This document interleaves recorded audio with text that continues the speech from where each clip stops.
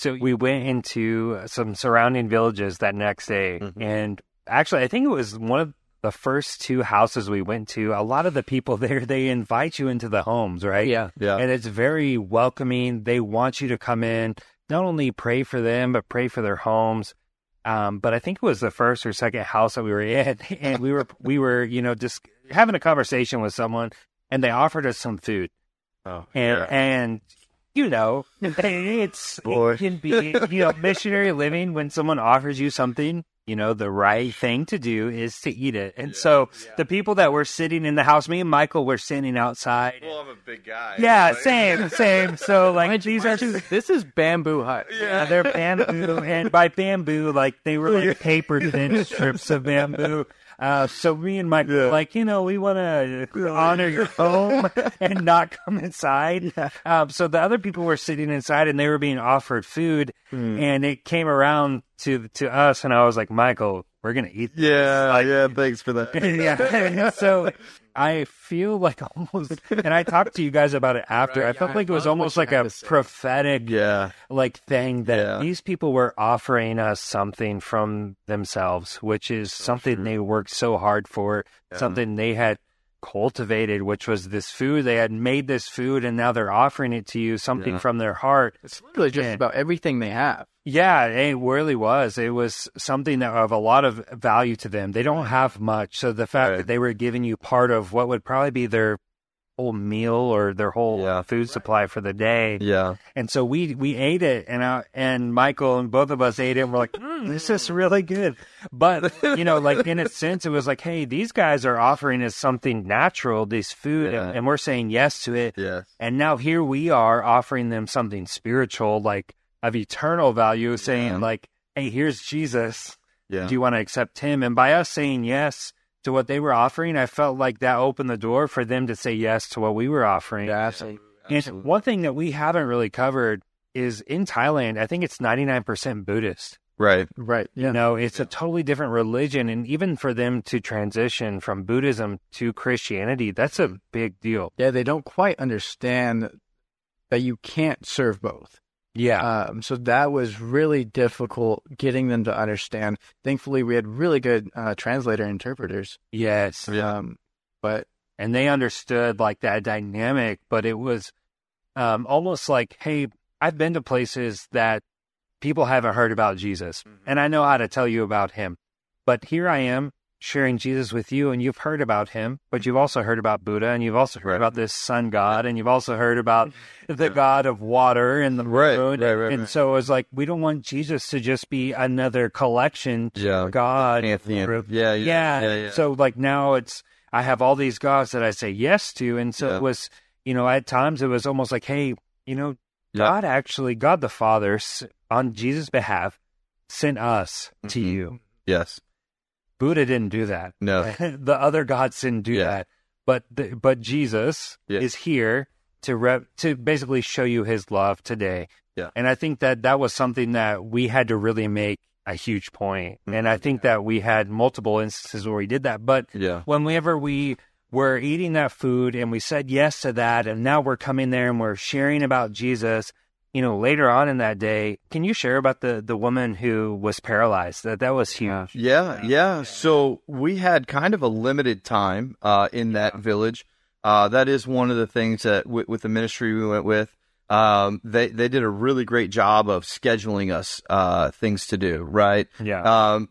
On the other side of that, too, was we kept a pretty rigid schedule. Yeah. So we had times and we had to go to different places, and there was a lot to get done, and we were traveling by in the back of trucks and stuff, and it was just, it was real cool. It was cool, actually. Yeah, it was cool. So we're on this time, and we had made our way through the front part of the village, or this little hut village, and as we were getting to the last hut there, we were telling them, okay, we're kind of saying our goodbyes. We got to go, the time has come. And a couple came up and they're like, you can't leave yet. No, please stay. We need you to see our grandmother. I think it was their grandmother. Yeah. And so they went off, and we were ministering in that one hut.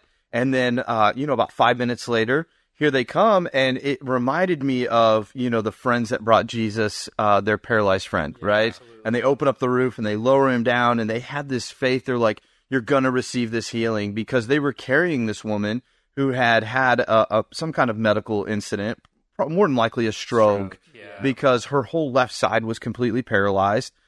She couldn't move her arm. It was basically tucked to her waist. She wasn't walking. She was being carried. She did have a cane, kind of to help her a little bit. But they were physically carrying her. She couldn't speak well at all. Yeah. And so she came into the hut. There was a few on the inside. We were on the outside. We prayed for her. And then the interpreter, the lady began to speak clearly was the first thing. And so the girl that was with her was amazed. One of the ladies that brought her there was like, oh, she's speaking clearly. And so the interpreter was like, she's talking clearly. We're like, okay, well, stand her up, because if God's healed her speech, if he's repaired that, then, certainly he's not going to do something halfway. Right. Like, we can believe him for the whole miracle here. Yeah. And so she stood up, right? And she stood up on her own. She began to dance, right? And then she was raising her arm up and had full function of her legs. And her arm was able to be raised up and down and was speaking clearly. And it was just amazing to see God's faithfulness in that moment, People that brought her, they were a little concerned and trying to be like, oh, is she going to fall? And they were trying to support her from the back. And then they realized, no, she's got this. She's healed. She's healed. And so I remember the woman, she was there like trying to hold up her hands and make sure she didn't fall. And then she realized, no, she's got strength. Yeah. And she removed her hands. And then being able to see that, I was like, guys, like, this is amazing, because this is not just a story that we've heard about. Right. This is something that we saw God do through us. Yeah, that's what I would say. And and I think that both of you guys could probably say on these trips, it's like, man, we whether we grew up in the church or we've heard stories, all of us have heard something about this goodness of God and the healing power of God, miraculous moves of God. And then now to be able to see him operating through you just takes it to another level. Yeah. And I think that, exactly. And I think that it would almost be like inconsiderate to say that it doesn't, I don't want to have to see those things for it to build my faith, but to not acknowledge that it does. Wow. Definitely one of the big benefits of going on these short-term trips is being able to witness firsthand, like you are witnessing to these people, but you're witnessing on behalf of God. Yeah. And you are literally just praying, hey, God, here I am. Yeah. I'm here.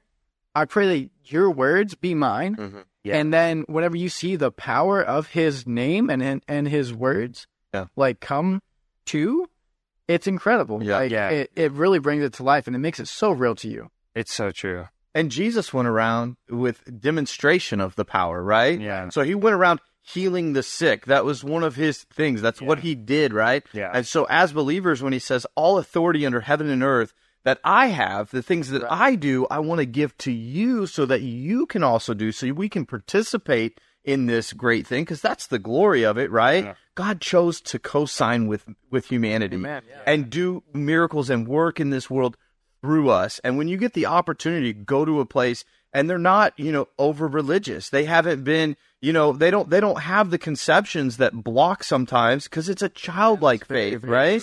And so we meet them right where they're at. And that was another thing, not just that lady, but there was another man in another village, right? Talk about that. And this guy was a migrant worker right on the Burmese River right up there. And what happened was he had hurt himself. And so he couldn't really use his arm, and his chest was hurt, his pectoral muscle, I think. And so we went up to them, and we didn't go preach a bunch to them. We asked them, what do you need, right? Yeah. So we came there. Well, he had already heard of someone being healed because of another lady that received previously. And so he had an expectation of healing. And so when we got there, we prayed over him. He said, I need healed. So we prayed over him, and he was healed. And the crazy thing was, we could stop there and be like, "That's amazing." Yeah, that was amazing. But that was the starting point. That was the beginning of what was great. Because just like you were talking about earlier, it was easy to get people to add Jesus to, right? Yeah. And they're very kind people there as well. They're very open to new things. And so they received Christ easily. They're like, yes, okay, I believe. especially when there's these signs that accompany, they're like, yeah, but in this instance, this man, he got healed, tried to bow down and worship the interpreter. Yeah. Yeah. And we had to stop him. We're like, no, you don't do that. This is not from us. Like, we're just the vessel in this thing, but it's from on high. And it was a perfect teaching moment to tell the guy. We were like, we explained to him through the interpreter. We said, listen, the same God that just healed you is the only God, right? And so the same God that healed you wants to have an ongoing relationship with you. This is not a once and done situation. This isn't like, hey, I'm going to get a touch and bye, see you later. This is guy, he wants to make his home in your heart type situation. Yeah. And so what we did was, one of the guys that was there said, let's take some time and just be quiet. God wants to speak some personal things to you. And so we were there with him and another man and his wife, and then another man, a third man. And so we got quiet, and all you could hear was this generator running, and it was pumping water into a field. Yeah, and it was and we're just sitting there, and our eyes are closed, and we're like, thank you, God. And just this peace fell over all of us. And then after about 5, maybe closer to 10, I kind of lost track of time, honestly, because it was so peaceful. We opened up our eyes, and one of the men was just covered in goosebumps, right? 98 degrees. Yeah. I mean, you're foreign. It is not cold in Thailand. There's no reason naturally for goosebumps. So immediately we're like, something happened, right? Yeah. So the interpreter's like, what's up with this? Like, has this ever happened? He goes, I don't know what this is, but let me tell you what happened. He goes, as I was there, I saw Jesus. He goes, I closed my eyes, and I had this peace, and I saw Jesus come out of the heavens, right? He came out of a cloud, the guy says. And he goes, his hair was on fire, right? He's like, and he just kept talking about that. He's like, his hair was on fire. And he goes, he came down into the river, which was just right there, 20 yards away. And he said, he came up the bank and he touched me on my forehead. And that's what it's about, right? Yeah. And so then that guy, so excited, he runs ahead of us into the village. And he's telling other people, come, you need to meet these people. You need to know about Jesus. I just met Jesus. You need to know Jesus too. See, I love incredible that part, yeah, because that's part of the mandate, is to go therefore ye and make disciples of great nations. Instantly, the man had a interaction with Jesus, and instantly he knew, I have to share this. Yes. Yeah. Genuine encounters. Yeah. And one thing I love about that too is, because we had talked about this, but when you grow up in church or you have a background, you could be like, oh yeah, I saw Jesus and he had hair of fire and eyes of love and all this, and like, no, this guy had never been in a church, never read the Bible before, and he was describing things, and I think he even said that he had a second vision. What was that? Yeah. So we went into the village again, and he had gathered people, right? And so, again, we had a quiet time. And again, Jesus appeared to him. And this time, he kept talking about rainbows. He said there was lights of every color. And there was rainbows all around him. And I'm like, yeah, that's exactly what the Bible says about his throne, His throne is that. That's genuine. And that's not something that he had heard, right? Or he thought that you wanted to hear. Yeah, he wasn't telling me to me. Yeah. It's like, and you can look at that and you say, well, this guy had a great experience, but you know what? So did I. Yeah. Because I got to see this genuosity on this guy, right? I got to see how he had this encounter and how he's describing it. And I'm like, yeah, that's the same Jesus I know. That's the same God that wants to be real to each and every one of us, right? And he will, when we in faith look at those things and we say, God, just make yourself known. It's not complicated, right? We don't have to go through 10 steps of this thing, it's not a 10-step program. No, it's literally about being genuine, having a heart, a desire for God, and then just being still and quiet, right? Yeah. And what a great place. I mean, this is out in a farmer's field, generator running, not a lot of distractions, no YouTube, no all this stuff. You know what I mean? It was just a place of peace, and then for that experience to happen, it was incredible. And I'll even say this, that where this took place, there's been civil war. Yeah. Many, many years. It's not a place of peace. It's the longest civil war in history. Yeah. Wow. Over 80 years. Wow. Burma has been at civil war. That's crazy to me. Yeah. And there's been all this fighting, all this going on. And then to give this guy 10 minutes of peace. Wow.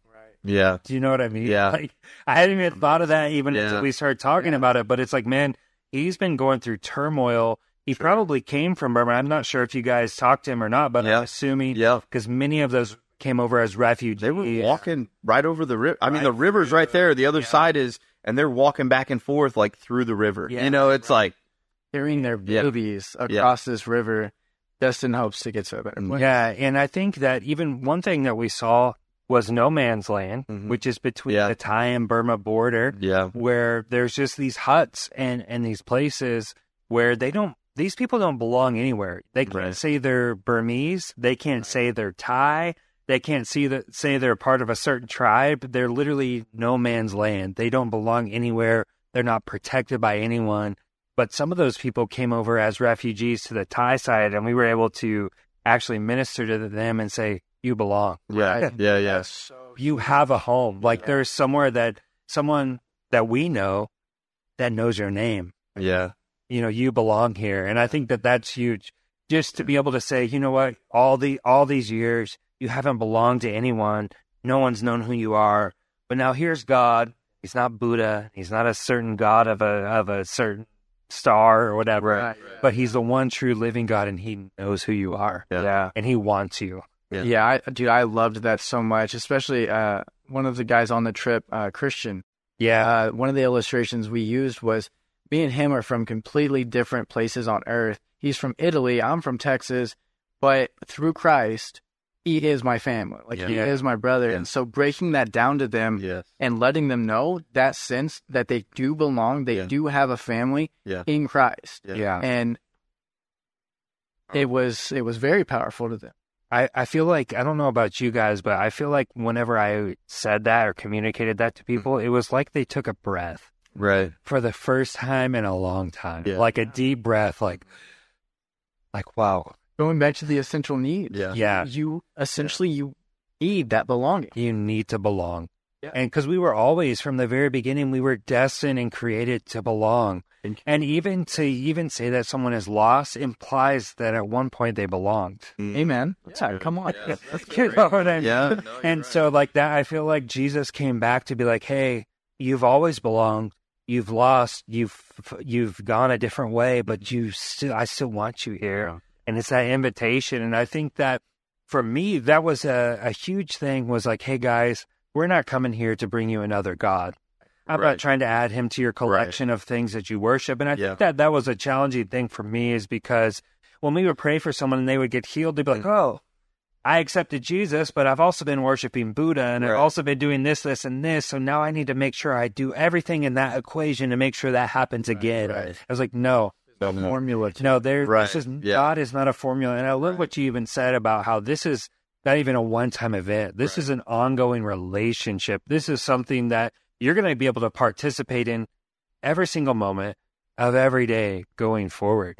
And one thing that I love about these trips is, okay, we met those people, each and every one of them. We had encounters with them, and God had encounters with them through us. But what about the generations to come after them? That we're not even going to be able to personally go and to minister to, but through those people, God's going to pass things down from them for generations to come. And it's like, it's amazing. Thank you, God, for sending me to Thailand. Thank you for asking me to go on this 2-week mission trip where I got out of my comfort zone and I had to raise money and I had to ask people for support. But how worth it was it to know that there's going to be generations to come after me that I'm never going to meet here on this earth, but in heaven I'm going to see. There's going to be children running up, I feel like, to me and being like, man, thank you for coming. Because my mom or my dad, they were healed on that day. They had an encounter with God, or that my grandpa had a vision of Jesus coming out of the river and told me about that. That's what it's like, right? That's what it is. And so, like, you know, what would you guys say for people that are saying, maybe I'm not a missionary? Man, I would say if touching on the finances, to raise the money. Listen, I've run on 2 short-term mission trips. I'm currently a student at Rhema, and God has provided not only for me to pay for tuition, but he also provided a way for me to pay for these mission trips that were as much or more of my tuition. And I moved here not knowing how I was going to do so. Yeah. So whenever you say Jehovah Jireh, God of provision, he comes through every time. And he's going to ask you to do some uncomfortable things. It's not comfortable asking people for money. It never is. No, but the other thing is, too, and I will always say this, when you know God's asked you to do something, and I feel like that's just something that comes through your time spent with him, through his word and in prayer, but when you're confident in that, if I'm like, no, God's really called me to Thailand, then even whenever I tell other people about it, I'm a little bit more confident because I know it wasn't my own idea. Like, hey, I just want to go on a trip. Like, hey, whenever someone told you guys that you were going to go to Thailand, they probably didn't tell you, hey, you're going to go be in the dump the first day. Right. You know what I'm saying? Like, so it's like that image in people's minds, like, oh, they're going to do a Thailand vacation. No. The beach. Right. No, this is very different. God's called. I would say, for me, it was really cool because whenever they're announcing these trips, they launched 3. It was Zambia, Thailand, and Brazil. Well, they said Thailand last. And so the moment Joe Dunnick brings up that they're going to Brazil, I'm like, sign me up. That's the one, man. And then he says Thailand, and it just sits on my heart. And I was like, okay. And so I was like, prayed about it, and I felt so led to do so. And then comes out that Thailand is the most expensive trip. And I'm like, and the longest trip. Okay, I just got to see this, guys. There's a lot of grace on everyone that went on this trip because our return home was 3 hours. So, anyways. Bomb threats at the airports and... it was awful. Okay, but this is a slight detour. I want to get back to this, but when we had a 40-hour return home, we were tired. We had just done 2 weeks, but man, it was 3 a.m. in the morning. You remember this? It was 3 a.m. in the morning. We were in the luggage claim. We were the only ones. It was our group of 13 or 12. And then there was one other guy. Just this random guy. Randomly there. And he was just like hovering around us. He was like in our group. Yeah, I know. We're just kind of like, we kind of noticed him. But even in that, sure. I know what happened. So, you travel on all these different planes, and it's like delay. And long periods, like 10 plus hours. And so you can become in the natural worn out. It's 3 a.m. in the morning, like you were saying. So I'm sitting there on the, the baggage claim, and I'm just kind of like, and I look up, and there was this one guy that was on our last flight, and we even had a delay getting out of the airport to the baggage claim because a revolving door got broken. We walked, it seemed like 2 miles up, they'd come back, and then finally they fixed the door.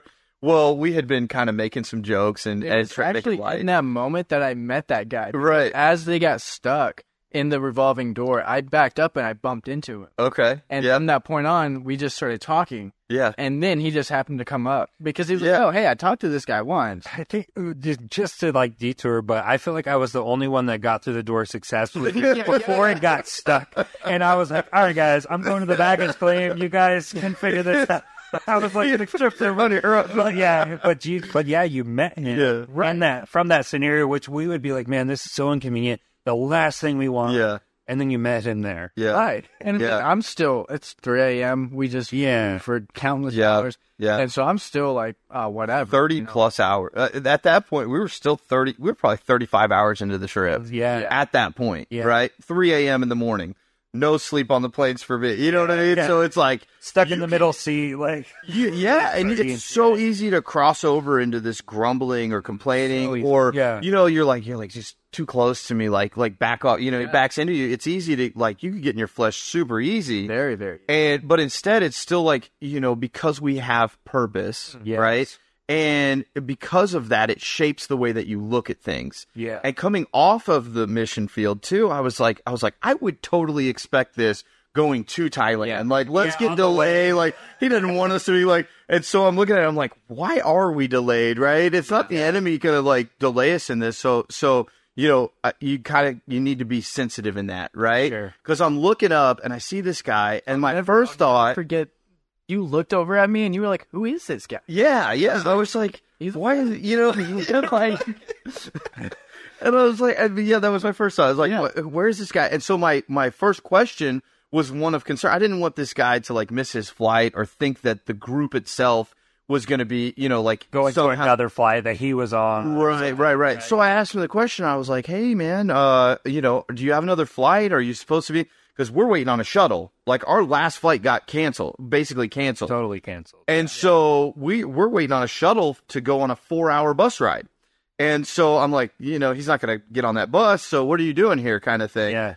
And he's like, oh, I'm debating whether to go, because he was in a similar situation. I'm going to go to a hotel. Or maybe I'm not, I don't know. Maybe I'll stay at the airport.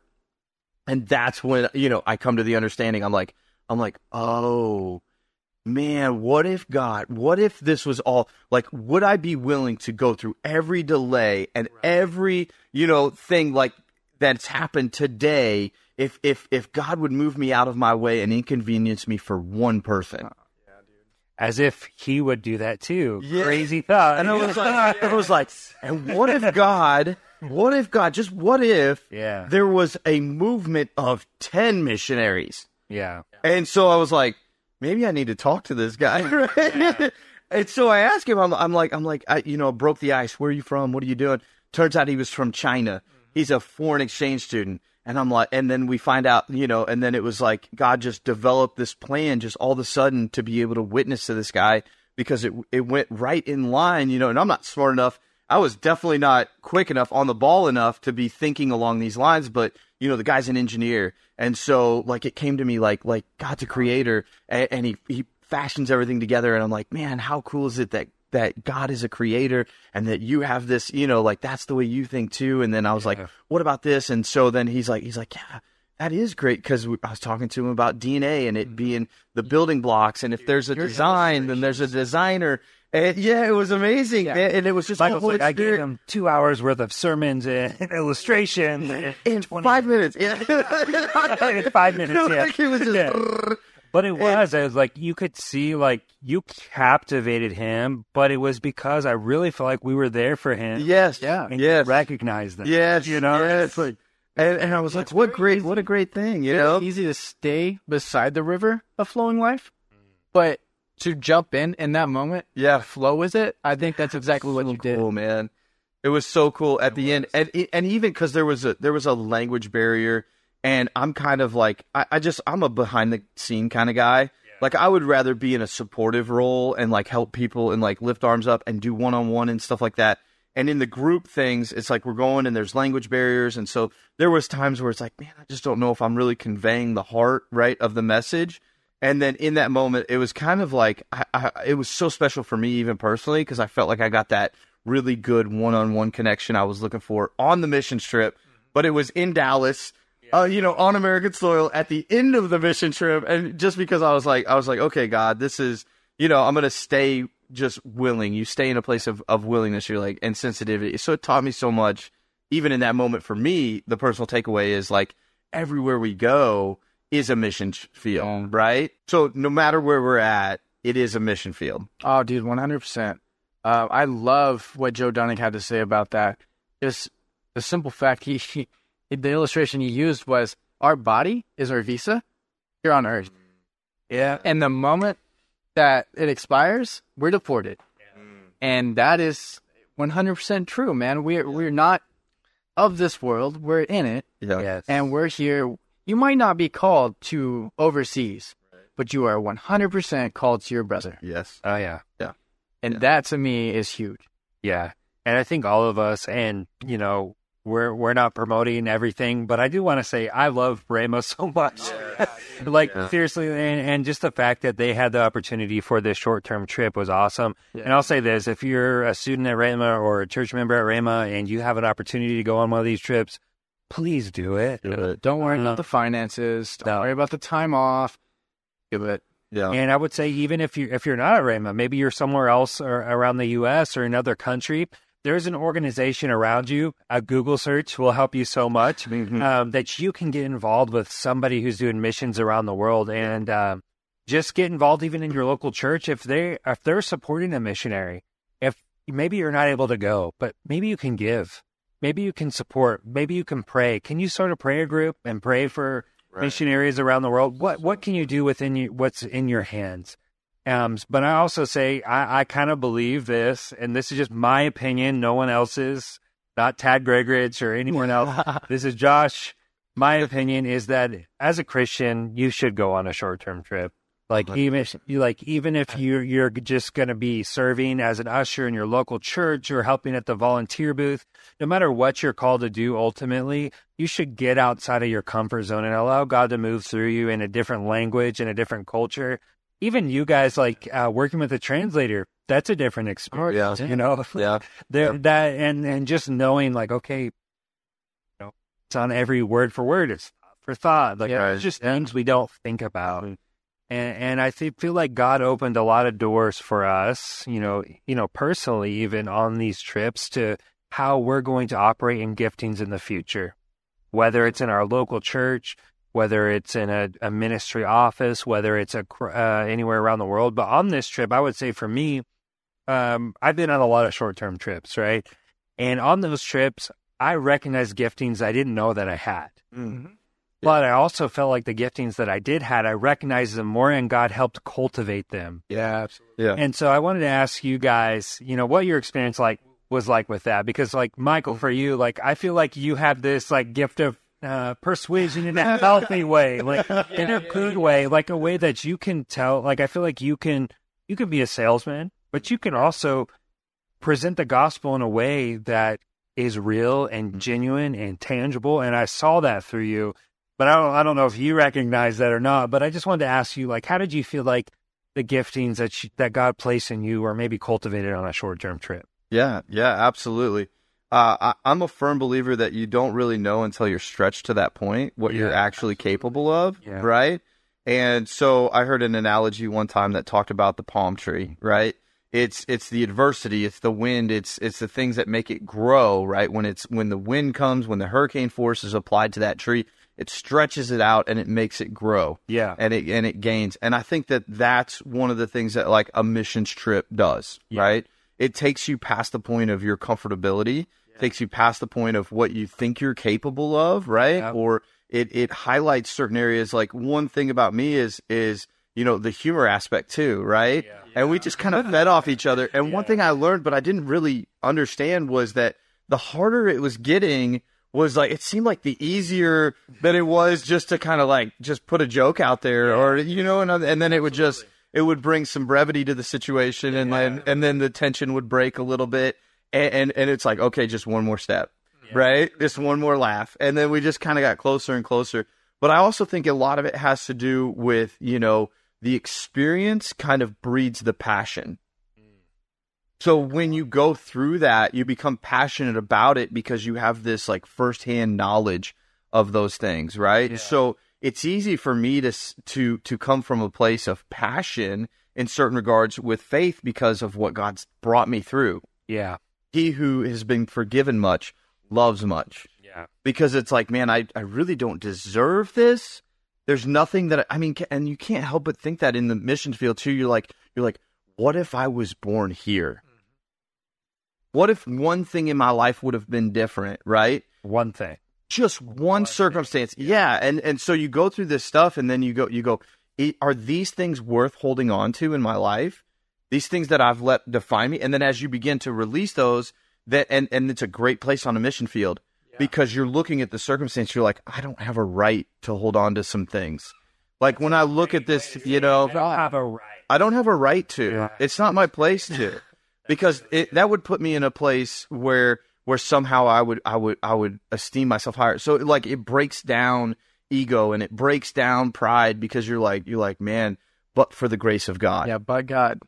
And I would even say this, the way you just said that almost brings me to the point of man, I don't have the right to be the victim. Yeah. Oh, dude. Man, all of us, if we looked in and we really extrapolated everything that happened in our lives, we could find a reason to be the victim. Mm-hmm. Yeah. But what if I just gave up my right to be the victim? Yeah. Because you see people that have really tragic circumstances, and they didn't have the victim mentality. No. Right. And so it's like, wow, I really can't let this thing, I can't hold on to this thing anymore. So, and it's a great place to lay it down too, right? Because it represents a fresh start. You go there, and you're not just going there for just, vacation, or you're not just going there to, you think that you're going there for one reason, and this is just like God in so many ways. I thought I was going to Bible college for one reason, right? I'm like I'm going to go to Bible college, and this is going to be like this, and then I show up at Rhema, and then it's nothing. It exceeds my expectation in every way possible. Exceedingly abundant. And the same thing happens in the mission field, because and I do this all the time. I'm like, okay, I have this, and this, so God's going to use them in these set ways. And he's like, but I didn't create them to be used in that way. I created them. Box. Right. This is how it has to be done. Yeah, yeah. And if he can just change the way that you view one thing on a small level, man, it opens up whole areas that you get to explore. Yeah. So maybe you don't take a mission trip every 3 months. Maybe you don't take a mission trip every 3 years. Yeah. Okay. But doing one occasionally, or even just one to put you on that place, it's going to expand the way that you see not just yourself, but, you get this bigger picture. You get to zoom out from your circumstances enough to say, okay, do these things really matter? Right. I think that's huge. Perspective, right? That perspective. Yeah. And you went on a Gregor's Ministries trip to Kenya. I think it was your first short-term trip. Yeah. And I'm assuming, because Kenya is very similar in terms of the circumstances. Yeah. People are different, but similar in the way that there's tremendous poverty and issues that are going on. But, for you, what have the short-term trips been like? Man, I know me and you had kind of talked a lot about it while we were on the trip, but me being the youngest of a fairly large family, I never myself felt like a leader, because I was always the one following. But we talked about the whole sports illustrations of play-by-play. If you let the last play that you had that wasn't so good, you might have messed up. But if you let that hinder the next play, how much it's like the whole game. And so going about each day in that aspect, maybe you messed up the day before. Maybe your team messed up. You just did something wrong. But being able to step in as a leader, for me, I felt that in my group, because on that day when we were like super discouraged, I was like, man, I've had to do this for a football team before, where we're losing, but it takes one person to stand up and be like, hey guys, it's okay. Let's keep going. And rally the troop. Yeah. So, but I wanted you to talk a little bit more about that, because even like, man, we're seeing all these amazing things, but even in that, and even in daily life, there's times that it's like, okay, I'm feeling pretty discouraged. And you maybe things weren't going the way you thought they should, or that you wanted them to, but how did you overcome that, Oh, dude. I mean, literally, especially with the schedule we had, I honestly resorted to his resources and not mine, because I was exhausted. Oh, yeah. I'm dead. Sure. And it was so cool to see how he provided. Yeah. Because we're all longing for some type of encouragement, just whatever it might be. And the next stop we have in outreach, we sit down with this lady, and before we could really even say anything, she was like, no, wait. Let me share what God's done for me. Yeah, come on. And so from that point, we were no longer the ones depositing into her. She encouraged us. And I'm telling you, each and every one of us that were sitting with her were just crying. We were just weeping. Not because we were sad, but because how exciting it was to hear what God had done in her life. Yeah. And it gave us hope that everything that we had been depositing into these other people's lives was eventually going to take root, and it was going to bear fruit. Yeah. Right. And seeing the impact that old lady had in her congregation, how much more. Because, I mean, her whole story was she basically came out of nothing, like within the dumps, and worked her way to this point. But now, because God did bring her out of that, she wants her house to be a place of worship, not to any other God, but to Jesus and So that was incredible. I'll never forget. Yeah, I can just imagine, especially like in that moment where, we can be disappointed where we think, man, it should have went this way. And then it's almost like God was like, hey, I just want to remind you that I'm good and I'm reaching people despite you. You know? Yeah. You're like, okay, well, all right, let me take a step back here and be reminded of why I'm here. And, one thing that I will say on these trips that I thought was so encouraging, there were people on there. All of us are gifted differently and all of us are naturally geared differently. Some of us can go step up in front of 800 people and speak and not be nervous at all. And then there's some people who are like, I would never do that if you gave me but even there were some people that, when you recognize they have a gift to speak, let's put them in that position. And then there were other people who naturally wouldn't want to do that. But it was cool on these trips because you can put them in places where they kind of have to do that. Right. And they recognize, you know what? I wouldn't actually want to do that, but I'm actually kind of gifted at that, Yeah. And it was cool for me to see some of these people who would never volunteer to speak when they were given the opportunity to speak. Did phenomenal. Yeah. Amazing. Shared a great testimony. They were so anointed. Yeah. And then, so even if they never end up having a huge church or going and doing evangelism crusades, if God ever asks them to speak, now they're more confident in God in them. Right. Right. Yeah. So I think like even on this trip, like for me on my first trip, I was like, I literally avoided any opportunity to speak until it was the last day. And I knew there was something in me that was like, if you don't do this, you're going to miss. Yeah. You're going to miss something. And Joe Dunnick said this. He was like, don't come back from your trip and be like, man, I really wish I would have given more. Right. Yeah. I wish there was something more I could have done. Right. Like he told me that on my first trip and I was like, okay, so I've avoided it until the last day. It's the last day I'm going to do it. And I spoke and I was like, whoa, that was actually not terrible. Right. Even though, Tad gave me 5 minutes and I did 2.5. Right. It wasn't a complete failure. Like he was saying, the experience breeds the passion. Yeah, and now I can firsthand say, you get up there and, dude, you kill it. Like, you do a great job. Yeah. So, I appreciate that. But I think it's like that progression. But if I had never said yes to the uncomfortable moment, right. You would never feel comfortable again. Or you're just always going to put that off. And I could be 10 years down the road still wondering, like, oh, should I get up and say this or do that? But now I'd be like, okay, if there's a moment of lapse of time to speak, I'm going to be the one to do that. Yeah. Because I've prepared myself. Yeah. But, if I had never stepped down and got uncomfortable, maybe I wouldn't know that. Yeah. And I would say that to any of you guys that are listening, like, man, maybe you don't feel called to speak. That's fine. Still go on a trip. Because there may be an opportunity for you to share a 3-minute testimony. I don't care who you are. You have the ability to share a 3-minute testimony about what God has done in your life, what he's done through Jesus for you. And I will say this. I think all of us probably got better at sharing the gospel. The pure gospel. Yeah. And I told you guys this, but the first time I shared the gospel, I didn't know what to say. So I was like, so in the beginning, there was Adam and Eve in the garden. I just didn't know. But after spending some time and really understanding how to present the love of God, it goes a long way, and just the experience, because there's no way to get better unless you do it. It's just like going to the gym. Right. I can't get stronger unless I fail a couple times. Right. You know what I mean? No, you're right. One of my favorite quotes is, there's no growth in comfortability. If you're just going to stay in your comfortability, you're not ever going to grow. Yeah. You're not going to learn anything new. That is huge. Don't stay in your comfort zone. Get out. You're gonna get out. Yeah.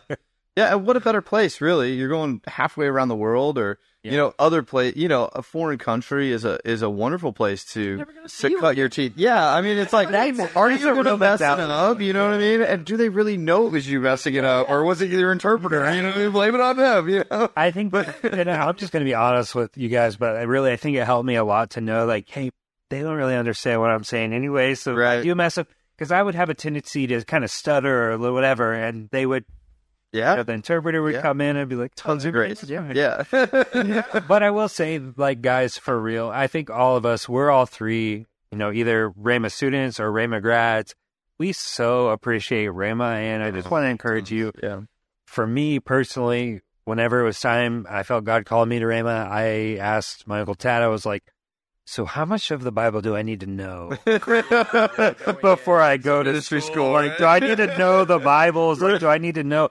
And he was like, no, just come. And I learned so much, and I've grown so much. So I would just recommend or encourage you, if you feel like, you know what, I really just want to learn more about the Bible. Maybe I don't know if I'm called to ministry. That's fine. Rhema's a great place just to come learn about the Bible. We have a amazing core program for you to get involved in. We're not a Rhema podcast, but we love Rhema. Right. So we just have to. It's a greenhouse for you to grow in a healthy environment. Yeah. And it has been so beneficial for me. It's helped me. It's helped mold me and shape me into the person that I need to be for God to build a plan on my life. That's so true. And Michael's actually part of the recruiting team, and I feel like I've been recruiting more for him right now. But it's because I asked. I was like, "Hey, we're not." So no, but I will just say that all three of us can say how much Rhema has helped us. Just encourage you to not only do that, look into it, rhema.org, rbtc.org. rbtc.org. Yeah. rbtc.org to get more information. Maybe even give a call. I'll call you. I'll call you. You go there and put in your information, and I'll call you. He is single, so if you just you can do that as well. But even if you're watching this podcast and you want to leave a comment and be like, "Hey, I'm interested." Yeah. I'll send you your information, Michael. He'll get in touch with you. Definitely will. But I also just want to encourage you, wherever you're at, start serving in your local church. Yes. Even if you feel like, I don't know what the next step is, but I feel like God's calling me. Well, what are you doing right now? Yeah. Are you involved in your youth group? Are you involved in the worship team and you have a gifting to be in worship? Are you helping with doing Pro Presenter or the sound? Or are you greeting people? What's something you can do today to start? Say yes to what is being presented to you today, and God's going to open that next door for you. And that next door that gets open, He's also going to provide for you. So even 100%. like these mission trips for the tuition, whether you're called to Rhema, He's going to provide the tuition. Yeah. And if you're called to go on a mission trip, whether it's with Rhema or Greg Rich Ministries or another organization, He's going to provide the money that you need as well.